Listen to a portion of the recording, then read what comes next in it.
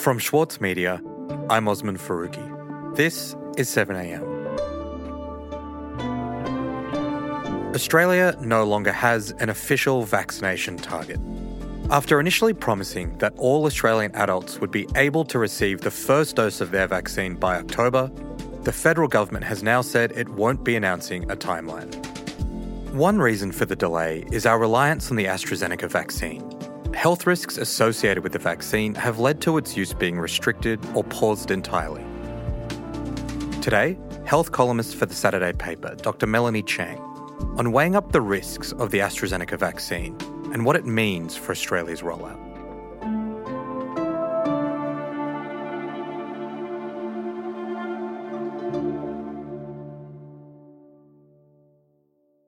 Melanie, last week the Prime Minister held a pretty sudden press conference in the evening to talk about changes to Australia's vaccine rollout. Can you tell me what led to that announcement and what he actually said? Sure. Well, I'd go back to the Good Friday, the 2nd of April. Good afternoon. My name is Professor Michael Kidd. I'm Acting Chief Medical Officer for the Australian Government Department of Health. Michael Kidd confirmed the first probable case of thrombosis with thrombocytopenia in a 44-year-old man from Melbourne about 10 days after receiving his first dose of the AstraZeneca vaccine. One probable case of this clotting disorder has now been reported in Australia overnight, and we're taking this very seriously.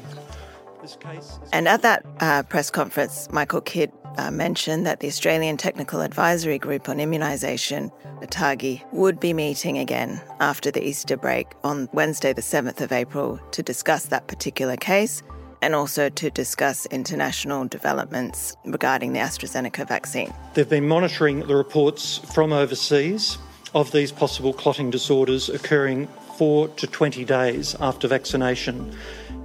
So on that Wednesday, I was kind of listening out to see if there would be some recommendations, but nothing came. It was only until the late Thursday night that actually my parents text messaged me to say that there had been a sudden press conference. Joined by the Health Minister, of course. I'm joined by the Chief Medical Officer, the Secretary of the Department of Health. So I turned on my TV and I saw that the Prime Minister was speaking to announce that ATAGI had in fact released a statement. ATAGI has reviewed that matter, drawing on the international advice and data, and provided recommendations to government, which the Health Minister and I have this evening accepted. That recommends that an advisory be provided for administration of the AstraZeneca vaccine for persons under the age of 50, and I'll ask the Chief Medical, which now recommended that the Pfizer vaccine would be the preferred vaccine over AstraZeneca for adults under the age of 50. At that same press conference, the Chief Medical Officer expanded on the recommendations, saying that immunisation providers like myself should not give the first dose of AstraZeneca vaccine unless the benefit clearly outweighs the risk. So in the wake of that press conference, I was worried about the possible increase in vaccine hesitancy, confusion amongst my patient, and also, of course, as was foreshadowed at that press conference, the delays to the rollout of the vaccine. Okay, so can you tell me about how we first became aware of the problems with the AstraZeneca vaccine? Because we did get some hints that this might happen as early as a month ago, right? So on the 11th of March this year, the European Medicines Agency released a statement. Once again, the AstraZeneca vaccine is under the spotlight. That was basically acknowledging that the Danish Health Authority had paused its vaccination campaign of AstraZeneca because of concerns about these unusual blood clots. Of the European Medicines Agency has confirmed that the benefits of the AstraZeneca vaccine in preventing COVID-19 overall outweigh the risks of side effects. At the time, however, the EMA did say that the benefits of the vaccine still largely outweighed the risks. Then on the 15th of March, Italy, France, Germany and Spain all suspended their rollouts of AstraZeneca in spite of really quite large case numbers of coronavirus in those countries, again citing concerns about this unusual blood clotting syndrome. Again, at that time, the EMA maintained that the benefits of AstraZeneca far outweighed the risks. Vaccination is extremely important in helping us in the fight against COVID-19, and we need to use the vaccines we have to protect us from the devastating effects. And then, as I mentioned, on the 2nd of April, Australia had its first case in this 44-year-old man at Box Hill Hospital. And things kind of quite rapidly progressed from there. On Wednesday, the 7th of April, the EMA finally announced that this rare blood clotting syndrome would be listed formally as a very rare side effect of the AstraZeneca vaccine. Okay, so Australia is following a similar strategy to other countries, but can you tell me more about what exactly the health risks are here and how they manifest? So firstly, I'd like to point out that AstraZeneca is a very good vaccine in preventing illness and death in patients who contract COVID-19. So, in the clinical trials, it was 100% effective in preventing death. But like any medicines, it does have side effects. Now, fortunately, the side effect of this thrombosis with thrombocytopenia is extremely rare. Across the world, the actual rates do differ depending on which country is reporting it, but we think that the final risk sits somewhere around 4 to 6 per million doses of the vaccine. So in terms of what the actual side effect is, we believe that it's immune-mediated. So we think that it's the body's own immune system that is reacting in this abnormal way to the vaccine. And it's causing an activation of platelets. And platelets are a component of the blood which are responsible for clotting. So it's making these platelets extra sticky and causing them to form clots, particularly in unusual locations like the brain and also occasionally the abdomen, as in the case of the 44-year-old man here in Melbourne. And to complicate matters further, as these platelets get consumed in making these clots, they actually cause a reduction in the platelet numbers in the bloodstream. And that causes, paradoxically, an increased risk of bleeding as well. So we've got an increased risk of clotting and an increased risk of bleeding, which also makes treatment of this condition quite challenging. And as a result of that, sadly, the risk of dying, should you get this extremely rare side effect, is actually quite high. So it's about 1 in 4 people who get this side effect actually have passed away from it.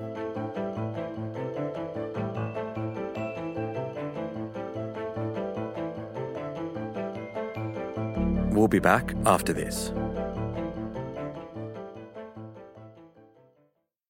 As a 7am listener, you value the story behind the headlines. That's why you should read Post, a free daily newsletter bringing you the top 5 news stories of the day, summarising each of their key points. Sign up today at thesaturdaypaper.com.au/newsletters.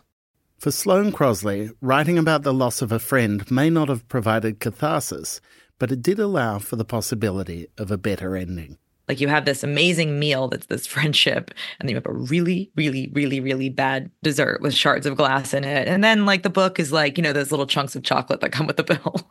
I'm Michael Williams. Join me for this week's episode of Read This as I talk to Sloane Crosley about her latest, Grief is for People. Listen wherever you get your podcasts. Melanie, I've found it hard to really get a read on how significant the AstraZeneca blood clotting issue is. On one hand, you see these numbers that suggest that you're more likely to be struck by lightning or be eaten by a shark than develop a life-threatening blood clot. But on the other hand, people under 50 are being told by the government to access a different vaccine. So how useful are those comparisons? So I think that human beings, and I include myself in this, are inherently bad at kind of conceptualizing risk. We are very emotional. We're very much influenced by our past experiences. We're very much influenced by the experiences of our friends and neighbors and family.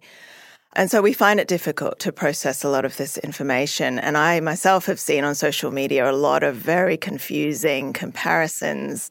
But I think, I've been thinking about this a lot. The only comparison that is really relevant in this particular situation is comparing your risk of getting seriously ill and dying from coronavirus, should you contract it, with your risk of getting seriously ill and dying from the vaccine. if we give this vaccine to you, are you more likely to get a benefit from this vaccine, or are you more likely to get a risk from the vaccine? So that's the only comparison really that we should be talking about.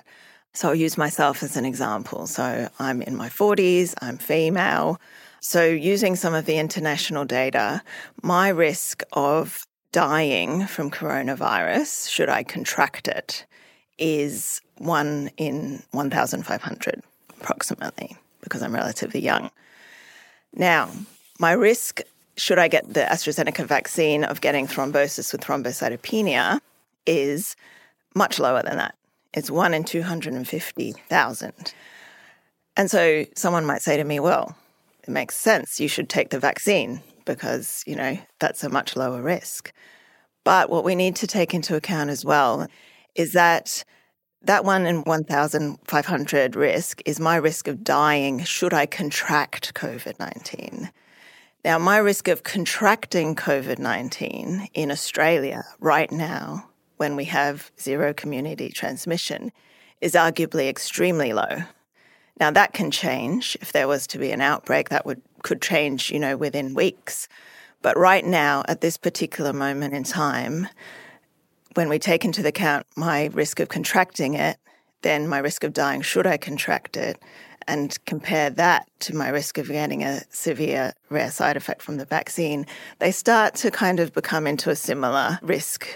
And perhaps the risk of the vaccine right now outweighs a little bit the benefit for me in Australia at this time. So what you're saying is that the decision-making around this isn't just a pure analysis of the risk of taking AstraZeneca in sort of isolation. Exactly. It's being applied to the specific Australian context and the rate of COVID transmission here. Exactly. And so similarly to, if I travel to PNG, a person in the age 85, very elderly person, their risk of dying from coronavirus, should they contract it, is 1 in 4, extremely high. So that shifts the balance then, even if they're in Australia and their risk of, contracting the disease is still low, should they contract it, their risk of dying is so high. And the other thing we need to take into account here is that in the older population, we haven't seen these rare side effects of AstraZeneca. So the actual risk with the vaccine is lower for the elderly population. The risk of dying from COVID is higher. So suddenly the scales have shifted, and clearly the benefit is higher in that group. And so that explains the kind of current ATAGI recommendations. It's very complex, but I think if you look at it with examples, it kind of makes sense. And Melanie, I guess the other factor here is vaccine hesitancy. I feel like even if most of us decide to take the AstraZeneca vaccine at some stage, is there a concern that all of this media attention, all of this complexity around this might dissuade enough people that then ends up having consequences for our goal here, which is to essentially vaccinate almost everyone to get to herd immunity? Yeah, and I think that's probably the most disappointing thing about all of this, is that it is likely to increase vaccine hesitancy. Research done at ANU shows that vaccine hesitancy is on the rise in Australia, and the factors driving a lot of that hesitancy are concerns about safety and efficacy of vaccines.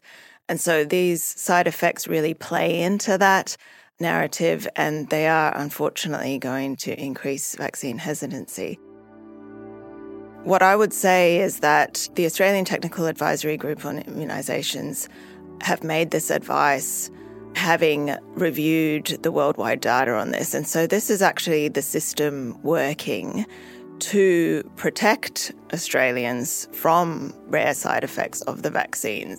I think it's going to be an issue of health professionals like me and other community leaders trying to convey the information in a way that's really accessible, because it is complex and it is confusing.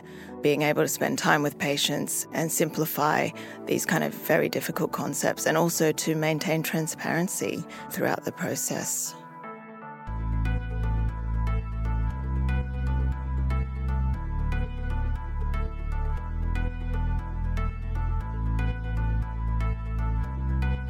Melanie, thank you so much for talking to me today. No worries, my pleasure. Thank you.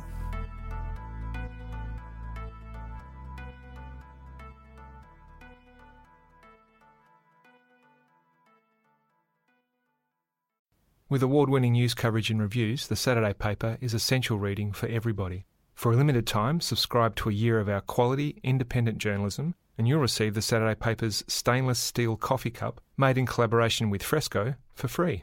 Subscribe from just $2.10 a week. Simply visit thesaturdaypaper.com.au/offer.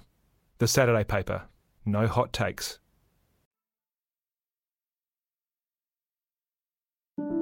Also in the news, according to 9 newspapers, the Australian Federal Police have launched a new investigation into former Special Forces soldier Ben Roberts-Smith, who's been accused of war crimes. The investigation comes after 9 revealed Roberts-Smith had allegedly buried photographic evidence in his backyard and had possession of at least 5 burner phones. Roberts-Smith has denied the allegations against him. And former Prime Minister Malcolm Turnbull has said News Corp is Australia's most powerful political actor and must be held accountable. Turnbull was giving evidence to a Senate inquiry into media diversity. In his testimony, Turnbull accused News Corp of running political campaigns against him. I'm Osman Faruqi. This is 7am. See you tomorrow.